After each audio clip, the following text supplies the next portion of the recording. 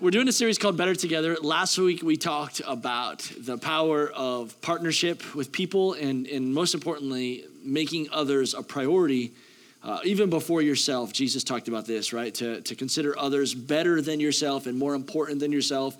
Putting yourself last is what we see Jesus did when he went to the cross. And we're talking about working together. We said that one could put 1,000 to flight and two could put 10,000. It's this idea that two of us can do twice as much in half the time. And in anything in your life, we believe that God is bringing people into your life to make things better. We discussed the scripture in Genesis chapter 2, verse 18, where the Lord said that it is not good for man to be alone, but I will make a helper suitable for him. And so, I don't know if you know this, but you can't grow your faith by yourself. It just won't happen. I say this all the time, and I believe that this is not just something that we say as a church, but hopefully we believe sincerely that you're going to learn far more in a circle than you'll ever learn in a row. And what I mean by that is that when you have an opportunity to dialogue your faith and talk about what God is doing in your life, you're going to learn far more from moments where you can ask questions and be encouraged or encourage someone else than you'll ever learn just from hearing a sermon. But with all that being said, welcome to a sermon today. So anyways, we're doing Better Together, and Jesus really defined for us what it means to put others first. This week we're talking about pursuit, and we're going to talk about what it means to really go after what matters most to you. I can't speak for you, but the most important thing in my life is my faith. And my faith is the most important thing in my life because far more than my wife, far more than my children, far more than my finances, far more than anything that I own, because my faith is the only thing that I have that is eternal. And my faith is what will give me eternity. And so what's important is living my life in a way that I protect my faith with everything. Many of us, last week, some of you guys were joking. I want you to know I found my phone. I have a phone with my wallet in my phone or on my phone, and I lost my phone. And it became time for church and connect groups, and I was like, well, I looked, I kid you not, for about 3 minutes from my phone, and I said, I'm going to church, man, to meet up with people. And so we did, and I freaked out a little bit, but I just trust the Lord. And when we got here, we prayed, and we went through all of church on Wednesday night, and then afterwards, we went back to where I was at a baseball field, and there was my phone right where I left it, surrounded by people. And it had been there for multiple hours where people were coming and going, and my phone was sitting right there. And I called it about 10 times that night. And on the walking to the phone, the guy answered and goes, yeah, hey, this phone's been ringing all night long. I don't know. And cool. Can I have it? My picture's in there. So anyways, what I mean by that is that, with our finances, that's something that we protect with all of our lives. We give it to a bank and we trust that it's secure and protected. But I think we should do so much of a better job protecting our faith. And the only way that I believe that we'll do this is together. I've seen so many people that love Christ or set out to love Christ that when they get out of fellowship, they fall away from the Lord. And it's so important that we understand the importance of being together. I will make a helper suitable for you. It's not good that you'd be alone. Check this out. This is going to be found in Exodus chapter 6, verse 6 through 8. And this is the Lord talking to Israel before they would go through the Exodus and before they would go through the Red Sea. And this is what would be prophesied over God's people. For thousands of years then, they would partake a dinner that we call Passover. Have you ever heard of the dinner Passover? Well, as they do this, there's 4 promises that God makes in the scripture that they still say today. Here they are. Watch this. It says, therefore say to the children of Israel, I am the Lord, and I will bring you out from under the burdens of the Egyptians. I will rescue you from their bondage, and I will redeem you with an outstretched arm and with great judgments. I will take you as my people, and I will be your God. And let me just stop there. These 4 things is what I believe that God is still wanting to do in the lives of his people. So he is wanting to do this in your life, these 4 promises. 1, he wants to get you out of your broken situation. 2, he wants to fix what's going on inside of you. 3, he wants to make you a brand new person. And 4, he wants to make you a people. Well, why this is important to God is because he cares that we understand that we are the redeemed and we are his people. God loves his church. I don't know how much you know about his background, but his people are precious to him. We are his children. The scripture would call us his bride. He loves his church. He loves his bride. He loves his people. And the fourth promise that God made over Israel is that he would make you, singular, a people. And that's what we are together, is that we are a people. And so as God had redeemed my life and he made great changes in my life, and I began to think about, God, what do you want to do in my life? Years ago, I realized that I came up with this mission, and this is now currently the mission of our church, is that it is our mission to reach people with the life-giving message of Jesus, that they might become fully devoted followers of Christ. Years ago, I set out that I wanted to become a disciple of Jesus. I want to reach people with the gospel. I want to become more like Jesus. I want to reach people with the gospel. I want to become more like Jesus. I want to reach people with the gospel. I don't know what it is in your heart that you want to do in your life, but in me, in my life, I want to become more like Jesus, and I want to reach people with the gospel, because I can do a lot of great things. I can help an old lady, walk across the street, or I can write a check to someone and help them, and we do all of those things. But helping someone in their relationship with Christ find the Lord and become to know the Lord is the most significant thing that I believe that we can ever do. Anything that we do for the Lord is probably the greatest thing that we will ever do, because it has eternal significance. And so I set out in my life that I wanted to become a disciple of Jesus, and I wanted to make others disciples, and that they would come to know the life-changing message of Jesus. And so as we get into this, what I want you to know is that I've realized in my life that I can't do this at all on my own. In fact, Mark Rutland used to always say, and this is every graduation I've ever gone, that the former president of Southeastern, he would say this all the time, that if you ever see a turtle on a fence post, you can be sure of one thing: he didn't get there by himself. And so I am a turtle on a fence post. I am probably the most awkward person that I know all the time. And I should not ever be a communicator, but yet the things that God has done in my life, I wish that you could have seen where he brought me from and what he's done in my life. I have only gotten to where I am because God has surrounded me with people that have made all the difference in my life. And I believe that if you're going to get to where God wants to get you, you're going to need people along with you. Let me rephrase that. One of the things I know that God wants to do is he wants to get you out of your situation that you're in now. 2, he wants to heal you from what's going on inside of you. 3, he wants to change and make you a whole new you and put new things inside of you. 4, he wants to make you a people. But none of these things will happen on your own. I believe, and I can say this from personal story, you're going to have to change your culture. You're going to have to change your people. You're going to have to change some of the things in your life if you want to get to where God's taking you. But so I'm talking today to a people that I believe that the greatest thing in your life, or that you're recognizing today the value of your faith, and you want to make it the most important thing in your life. These are some things that I think that you need to do. And I'm going to take you today to a story that is about Elijah. Have you ever heard of Elijah? Would you raise your hand? So Elijah had just... there was just this crazy thing that happened with Jezebel, and he just got fed by these ravens, and he's standing on the backside of a mountain, and he's praying, and God's got him in this weird place, and God speaks to him, and he says he sees the wind, and there was a great earthquake, and he wasn't in the earthquake, and he sees this wind tear into the mountain, and God wasn't in the wind, and there was this great fire and it destroyed the mountain, and he wasn't in the fire. And here's Elijah standing on this mountain, and God speaks to him.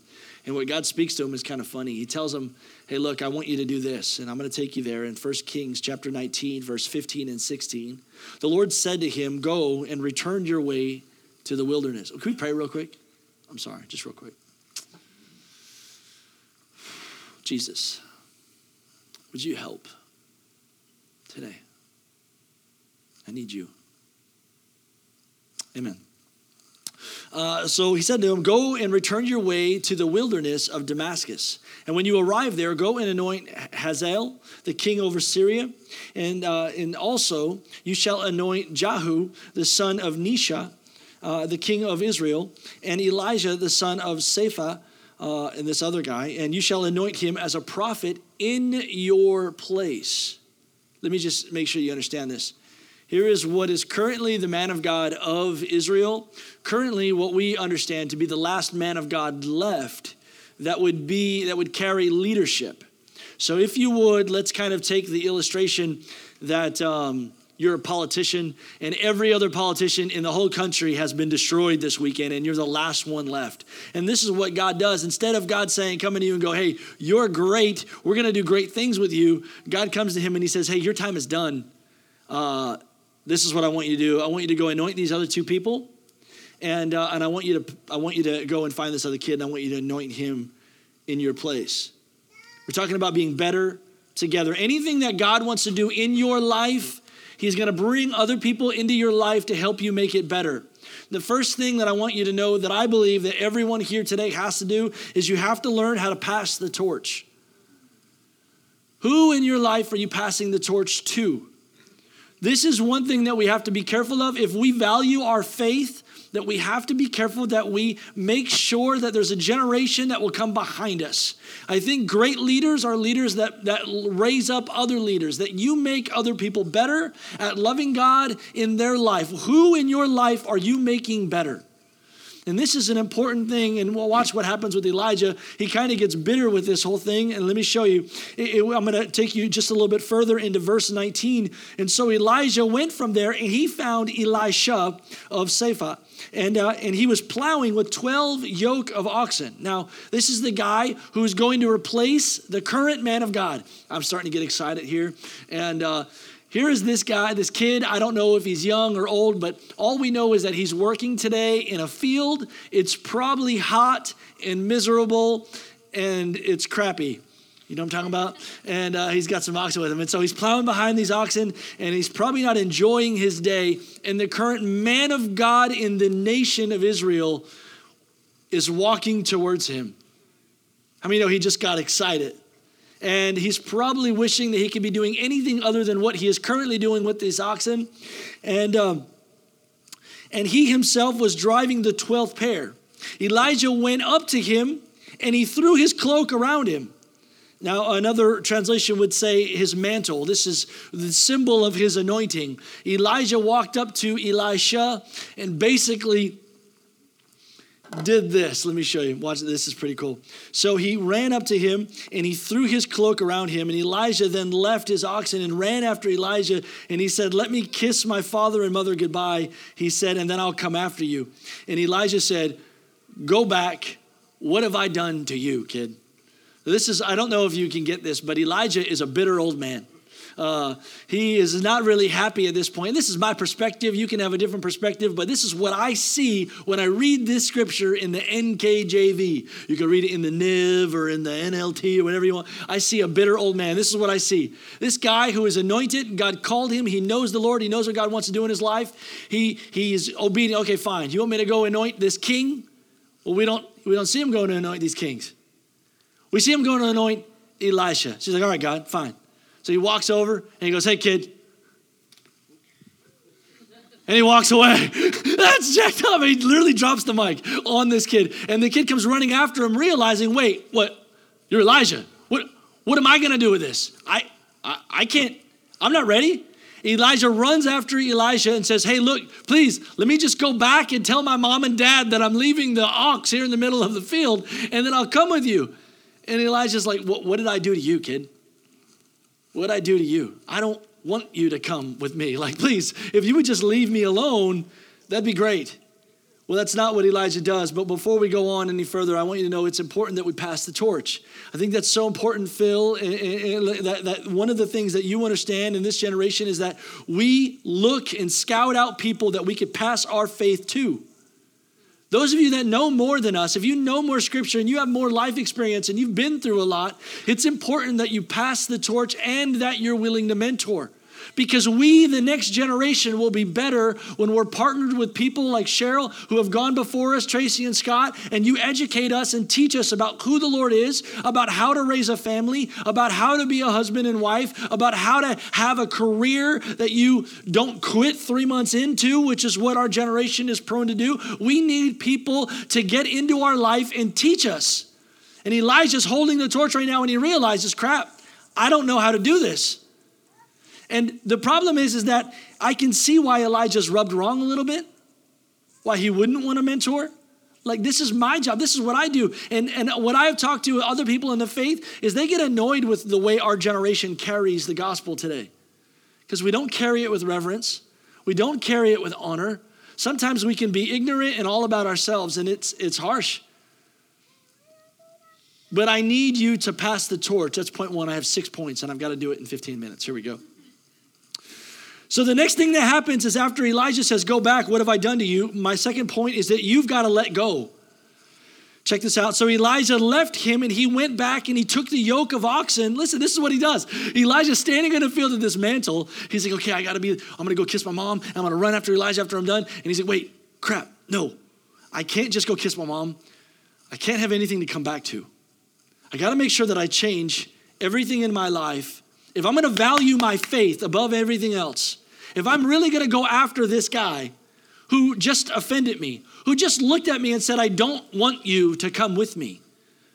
Listen, I don't know about you, but I've been in relationships where people that I need don't need me the same way. It could be your job, your boss. It could be your spouse. I mean, this is what happens. And if you're in any kind of relationship today, I want you to know that there's probably going to be opportunities for you to be offended. But if you're after what you know you need and you need this person, you're going to have to learn to be unoffendable. It's just reality. And let me show you, Elijah is not going to offend him once. He's going to offend him again and again and again and again. And I'm going to show you. This guy, Elijah is a jerk to Elisha, but Elisha needs him. And so Elisha says, I'm going to go kiss my mom and dad, goodbye, but I'm going to make sure I have nothing to come back to. Check this out. So Elisha left him and he went back and he took the yoke of oxen and he slaughtered them. He burnt the plowing equipment and to cook the meat and he gave it to the people and they ate. This is unbelievable. He takes 12 oxen, shoots them all in the head, stabs them, cuts their throat, burn them, do whatever you got to do, but make sure you got nothing left to come home to. If you want to have faith in God, we got to make sure that we're not distracted by a whole lot of other stuff because there's stuff in our life that distracts us. And currently a lot of us want to love God, but I've got this job but I've got this television show that I want to watch but I've got this other thing going on in my life. And Elisha, why he became the leading man of God in the nation was he wanted to make sure I'm all in. I am all in on Jesus. And so I would ask you, what is holding you back in your life? Elisha made sure he was unoffendable. The third thing that Elisha did is he listened. You know what's pretty significant to me? We don't hear Elisha's name with Elijah again for 5 more chapters in the Bible. We hear about Elijah, but we know Elisha caught up with Elijah. Elisha with Elijah. But we don't hear Elisha's name one time, and I think that that's significant. Why? Because he knew he doesn't need to talk, he needs to listen. He doesn't need to talk, he needs to listen. He doesn't need to talk, he needs to listen. And so I would ask you, who are you listening to about your faith? Who are you listening to and learning from about your career? Who are you listening to and learning from about your marriage? Who is it that you're gleaming from in your life right now that is giving you the insight to be the person that you are currently not yet? Who? Because we are better together. Now, I'm so grateful for people like Stephen Furtick, who are a much better preacher than I am. I get that. But Stephen Furtick doesn't talk back to you. Stephen Furtick doesn't answer your questions. And that's why we can't be a generation. This is the first generation ever where we can disconnect and still feel like we're connected. It's an unhealthy thing. Listen, we are better together. We do better in conversation, talking and dialoguing with each other. Even if Rachel offends me, I need her in my life to tell me about the blind spots that I don't see. And so Elisha is following Elijah for years. And we don't hear his name mentioned one time. That's crazy to me. You know what? The Apostle Paul did it. Many people in Scripture, they would take years of studying and learning and listening before they ever opened their mouth. I'm going to take you then moving forward to the next verse. My next point is, so it came to pass that the Lord was about to take up Elijah into heaven by a whirlwind. And Elijah went with Elisha from Gilgal. Now, this is a pretty cool story. If you're not familiar with the Scripture, there is only 3 people in Scripture that we're aware of that, or 2 people, I'm sorry. 2? people that did not die. And Elijah is, well, I guess Jesus would be another one, right? 3 people, Enoch, Elijah, and Jesus, that didn't die. He was taken up into heaven. And so we're about to see a story that's an absolute miracle. And check this out. Remember, Elisha was unoffendable, even by people in his life. God is putting people into your life. It's not good for man to be alone. He will give you a helper. People in your life that will help you are designed to be different. Listen, the way the body of Christ works, it's so much better that we find people that are not like us, that aren't our color, they're not our weight, they're not our age, they're not like, it's important that we think differently and we get other people involved. We're the body of Christ, and when we do things differently, we can do more. All right, anyways, here, watch this. So it came to pass when the Lord was about to take Elijah up into heaven that Elijah went with Elisha to Gilgal. And Elijah said to him, "Stay here, please. Don't want you to come with me, for the Lord has sent me on to Bethel." And Elisha said, "As the Lord lives, and as your soul lives, I will not leave you." But he went down to Bethel. Again, he was rejected. Verse 4, then Elijah said to him, "Elijah, please stay here, for the Lord has sent me on to Jericho now." But he said to him, "As the Lord lives and as your soul lives, I will not leave you." So they came to Jericho. Then Elijah said to him, "Please stay here, for the Lord has sent me on to the Jordan." But he said to him, "As the Lord lives and as your soul lives, I will not leave you." And I think this is important, guys, because I want you to know that people in your life will hurt your feelings. Pastors will hurt your feelings. Your boss will hurt your feelings. Your spouse will hurt your feelings. Your girlfriend will hurt your feelings. But you need them. We are better together in everything else in our life. Like, we don't quit on relationships. We value that above everything else in our life. We're better together. We're better together. We're better together. And the people in your life will help you protect your faith. So who are you listening to? Who are you passing the torch on to? And who are you watching? This is my next point. So Elijah rejects him multiple times. And so the 2 of them went on. 50 men, the sons of the prophets, went and they stood facing them at a distance. Now, this is pretty neat. I don't know if some of you know this, but up to about 3 years ago, I had only ever heard of one time in Scripture where the waters parted and someone walked on dry land, and that was Moses. I didn't realize that Elijah did it in 1st and 2nd Kings. You're about to see it. So verse 8, so Elijah took his mantle and he rolled it up and he struck the water, and it was divided this way and that, so that the 2 of them crossed over on the dry land. And so it was that when they crossed over, Elijah said to Elijah, "Ask what I may do for you before I am taken away." And Elijah said, "Please give me a double portion of your spirit to be upon me." Why this is significant is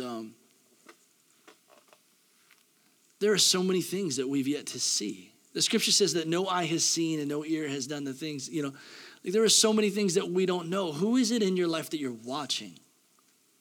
You're learning character from. You're learning integrity from. You're learning giving from and generosity from. You're learning how to watch people pray. It was some of the greatest things in my life is listening to other people cry out to God. 3-4 hours at a time, just worshiping. We're crying out to their nursery worker right now. That was significant. And so I just realized that, it's important that we're together having community and watching what God is doing in each other's lives. It's neat to see people go through hell and go through circumstances of life that are just difficult and hard, because it's awesome to watch them come through. I'll explain that in a minute.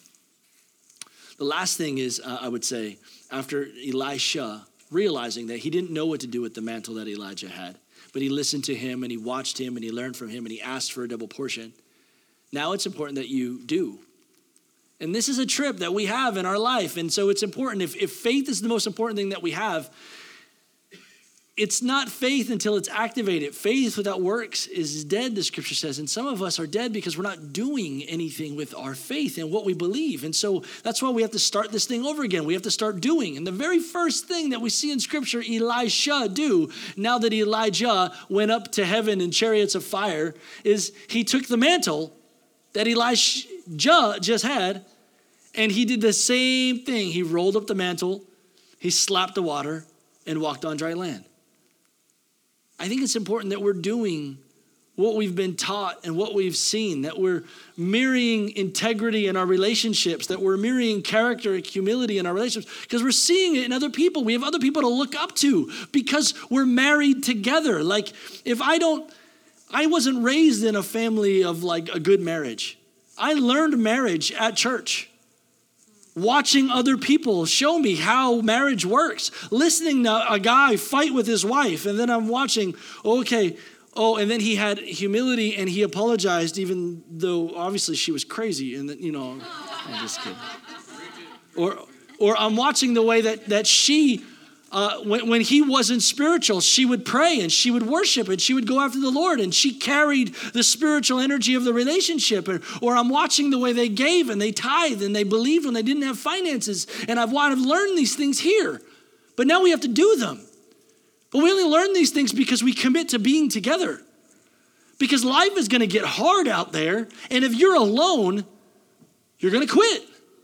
And that's what the enemy does. He wants to divide and conquer, get us alone, get us thinking, get us introverted. Like you're the only one struggling with lust, or you're the only one struggling with not having enough money, or you're the only one that your boss is being mean to, or no one sees all the things that you do. We're all going through it. You're not the only one. And there's people that have gone through, the Bible says that no temptation has taken us, but such is common to every man, and God is faithful. And so it's so good when you can hold hands with someone who's been through it. We're better together, and you'll learn far more in a row than you'll ever learn in a circle. Those are all my points today. And I have a kind of like a prophetic word that I felt like I had to say in regards to pursuit. And so I've talked about the story of Elijah and the story of Elisha because I believe that Elisha resented plowing cattle. And he wanted what God had for his life. And he wanted more, and he was willing to go after it. But going after it meant he had to push through some humility. He had to push through some rejection. He had to make some sacrifices in his life. He had to be a student of others. Like there was a lot of learning that this kid had to do in his life in order to get to where he was going to go. Well, as I look back at the story of Israel, I think about everything that Israel went through. And so this is not part of the message, but this is a prophetic word that I have. And then I have two prophetic words that we're going to close this with. I'm going to do this in 5 minutes. God spoke to Israel and he said this. He said that I'm going to make you a people. The very next promise that God makes to Israel is that he is going to give them their land. He is going to give them their land. Would you say that? He is going to give them their land. And he's going to give you your land. Now, the problem with this is one of the things that I have seen over and over and over and over again is the problem with pursuit. The problem with inside the heart of man and woman is that we go after what we want. And often we get it. And this is a problem, actually, I believe, in the body of Christ. And I think it's one of the reasons why God doesn't give you what we want. Let me show you. For a guy to go hunting, this is what he's going to do. He's going to get all excited. He's going to put on a shirt, a camo shirt, right? Because you got to have a camo shirt underneath in case he gets hot, and he takes off his jacket, right? But so he's got camo pants, camo socks. He's got to have boots, and then he's going to have like these. Sometimes he's going to have these leafy things, right? So he blends in. He's got some layers with him, right? And there's a lot of things. But when it's cold, you're going to have to. You'd be bundled up, right? Like this is important. And so what I'm realizing, these are all the things that we do when we're in pursuit. You got to have your coffee with you when you're out in the woods, right? Because it's warm and you want to be sleepy at 4 o'clock in the morning. And as I'm thinking about some of the other things that you got to have a chair to sit on. And anyone knows anything about hunting, you got to have some blinds, right? So there's something between you and the deer. Even though we're all covered in camo, we're after something. And because we're after something, we're going to make sure that we've got everything that we need, right? And so then I hid my gun here this morning for you guys. And so we're going to have our gun when we go in the woods, and we're going to have all of these things that we need here. And then, well, we're not done yet because we don't have any of the supplies that we need to go hunting. We're going to need a knife in case we actually catch a deer, right? And we're going to need some calls, right? Because we want to call the deer in. Let me see if I can find those. Here's my calls. There's a mask that you put over your face so they can't see your eyeballs or your nose. There's so many things in life that we need because we're after something. I'm going to get the buck. I want to get get the deer meat. I'm going to bring some food home. I'm going to be a man killer. I'm going to eat some meat today. You know, put food on my table and provide. And there's all these things that we do in the chase when we're pursuing what we're after. Okay? And here's one of the problems with this that I believe. I know that you think this is silly. I think about some of the people that I've met and I've been a victim of in my own life in multiple occasions. For example, we'll read 85 books for college so we can get a degree, so we can get a job that we hate. Why do we do all of this work to get this so we can have this and hate it? Why is it in our life that we'll, as men, and one of my favorite things that men put on whenever they go hunting is deer urine. Cover themselves in deer urine so they don't smell like them, you know. Women would say you smell good enough, trust me. It's the same thing, you ain't got to put nothing on. But we're pursuing a woman in our life.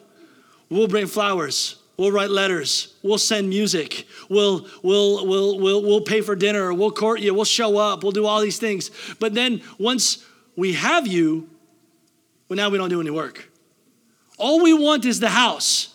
When we have the house, it's good.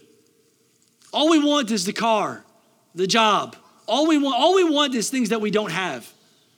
And what I love about Elisha, is that he wanted to be used by God, and he spent his life to get to that point. Many of you, all you ever wanted was to be in Christ, and you're here. And now you're bored. And I don't think that we have arrived. Like, the problem is that some of us believe that we're there now, we've made it because we're a Christian. And I don't know if you get it. When we make it there is when we're done. But we're in pursuit of everything from now till then, and we can't quit on our marriage. We can't quit on our job, and we don't quit on our faith. But many of us will do all these things to get this one prize, but the only things that we really want or the only things that we're after is the things that we don't have. And so then I wonder, like, are we even really? Yeah. I have one more thing we're going to do today, and normally I would this time ask everyone to bow your heads and close your eyes, but actually there's been some friends of mine that have been going through some really hard times, and church has even been hard, and sometimes we've let them down, and it's been pretty emotional for them, and so I'm going to ask them to come and share a story with me real quick about how hard ministry can be. Great. Oh, yeah, you got my mantle. Jess and Chris, would you come? And so pretty powerful story here that has changed my life, and I think I've been waiting. So I'll stand. What's up, guys? All right, so I want to sit. So we're going to try to make this short and sweet. But some of you know that we've been going through a lot of infertility. We've been trying to get pregnant for, I would say, around 9 years now. And to tie this into what Tim was talking about, it can be very difficult to come to church and be surrounded by people that are pregnant or having kids or not even at church, but the gender reveals, the baby showers, the Facebook, like everywhere you go and every second of the day you're reminded that you want something. And the only thing I can relate it to is if someone very, very close to you died and someone walks up to you and says, hey, remember when that person died? And you're reminded every single time of the heartache and the pain and the I would even go so far as suffering. So I will, if it wasn't for the relationships we have in this church And if it wasn't for the relationship we have with God, we would have probably given up. And many times we felt like giving up. And we've gone through everything. I mean, we've gone through 2 failed IVFs. We've gone through surgeries for her, surgeries for me. This woman has probably injected something like a shot into her body at least 1,000 plus times. If you've seen all the needles we have in our house, we've kept them all. And the craziness that we've gone through just for that promise. And I'm trying to get to what I'm trying to say, but if it wasn't for the relationships we have in this church, it would have been very, very, very, very, very difficult.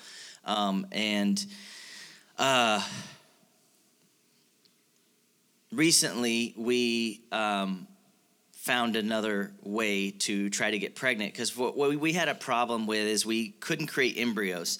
So if you don't know what an embryo is, it's basically the guy and the girl come together and it makes an embryo. Okay, so we had very, very difficult time. It's education without being too much. Yeah. You'd be surprised. A lot of people don't know. Yeah, you'd be surprised. People could be like, "Oh, you have eggs?" No. We have egg and this come together, and it's an embryo. So yeah. So basically, we came up. We researched, and we came to this conclusion that you can adopt or get donated embryos. So I'm going to pass the mic to her because she knows more about this than I do. One thing that I want to say first is that I do believe that feeling alone when you are both surrounded by the Lord and you are surrounded by people that love you in a community, that to me is a tactic of the enemy to pull you away. And I can't tell you how many times that happened to me and people in here. They let me have my space, but for a very short amount of time. And then they called me and they're like, okay, it's time. It's time. And they never stopped. And for that, I am extremely thankful. And again, like he said, it does continue to give you the strength to move on and to move on and to move on and to keep going. And that's why I feel like it's so important that we hear from the Lord. And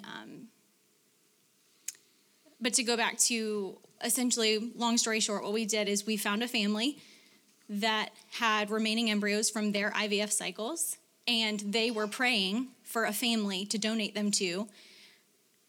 And we happened to connect, and we were actually going a different route. And I very specifically prayed one day, Lord, if you have other plans, if you have other specific plans, then please make them clear, because this is what's happening on Monday. And that night at 5:00, this woman wrote me and said, we'd like to talk to you about donating, or, you adopting our embryos. And so through that, we are pregnant.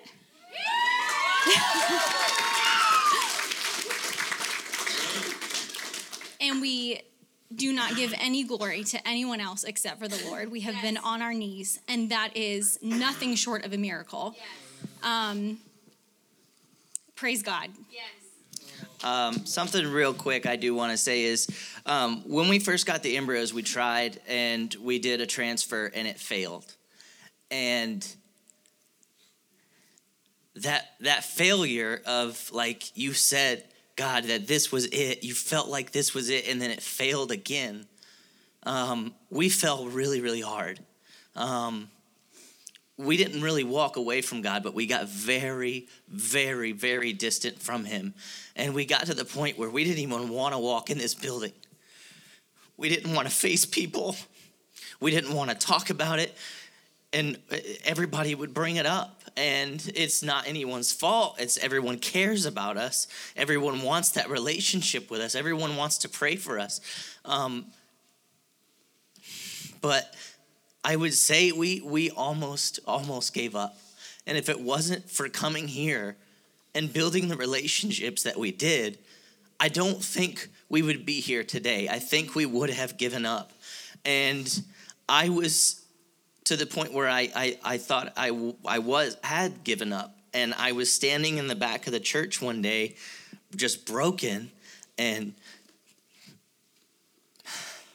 Heather Olson comes up to me, and I don't remember anything she said except for, God's fighting for you, and he wants you to fight for him.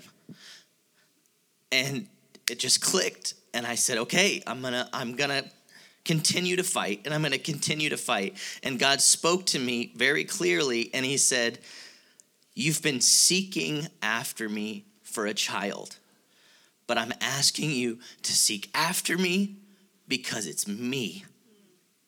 And he reminded me of the scripture, seek me first, and everything else will be added on to you. And I want to encourage anyone in here that is going through something, do not give up the pursuit. Just like he said, do not give up the pursuit, because it's there. And if I could say anything good came out of this, is our relationship became so strong, and our marriage became so strong. And that might be the reason why we went through 9 years of hell, so that me and her could become so strong that we could literally go through anything together and strengthen our marriage and be able to help people that go through stuff on a daily basis. So keep pursuing, because it's right around the corner. It may be 2 years, 5 years, 7 years, or 9 years, but it's right around the corner. And I just want to thank every single person. And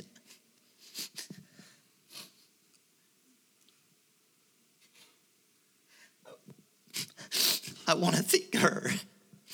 This woman has been through hell. I could not have done what this woman has done with the surgeries and the needles and the medication and the shots and the just absolute hell this woman has gone through. I couldn't have done it. And she's the closest thing to Jesus on earth that I've ever met.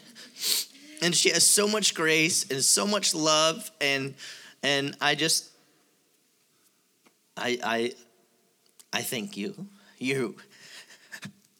Yeah, so.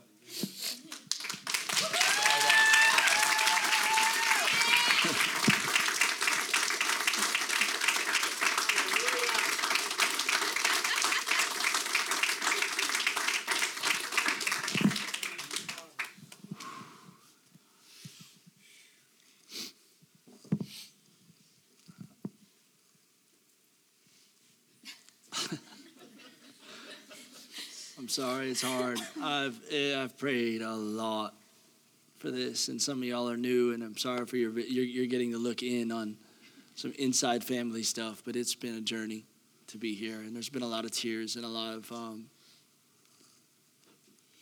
just proud of you guys. You're stronger than I am, and this is how we learn Christ, because some people got fight and some don't. And I'm learning fight. And so many of us are going to leave here today because we now together, we got an inside look on what God does for years when you're not getting the only thing that you need.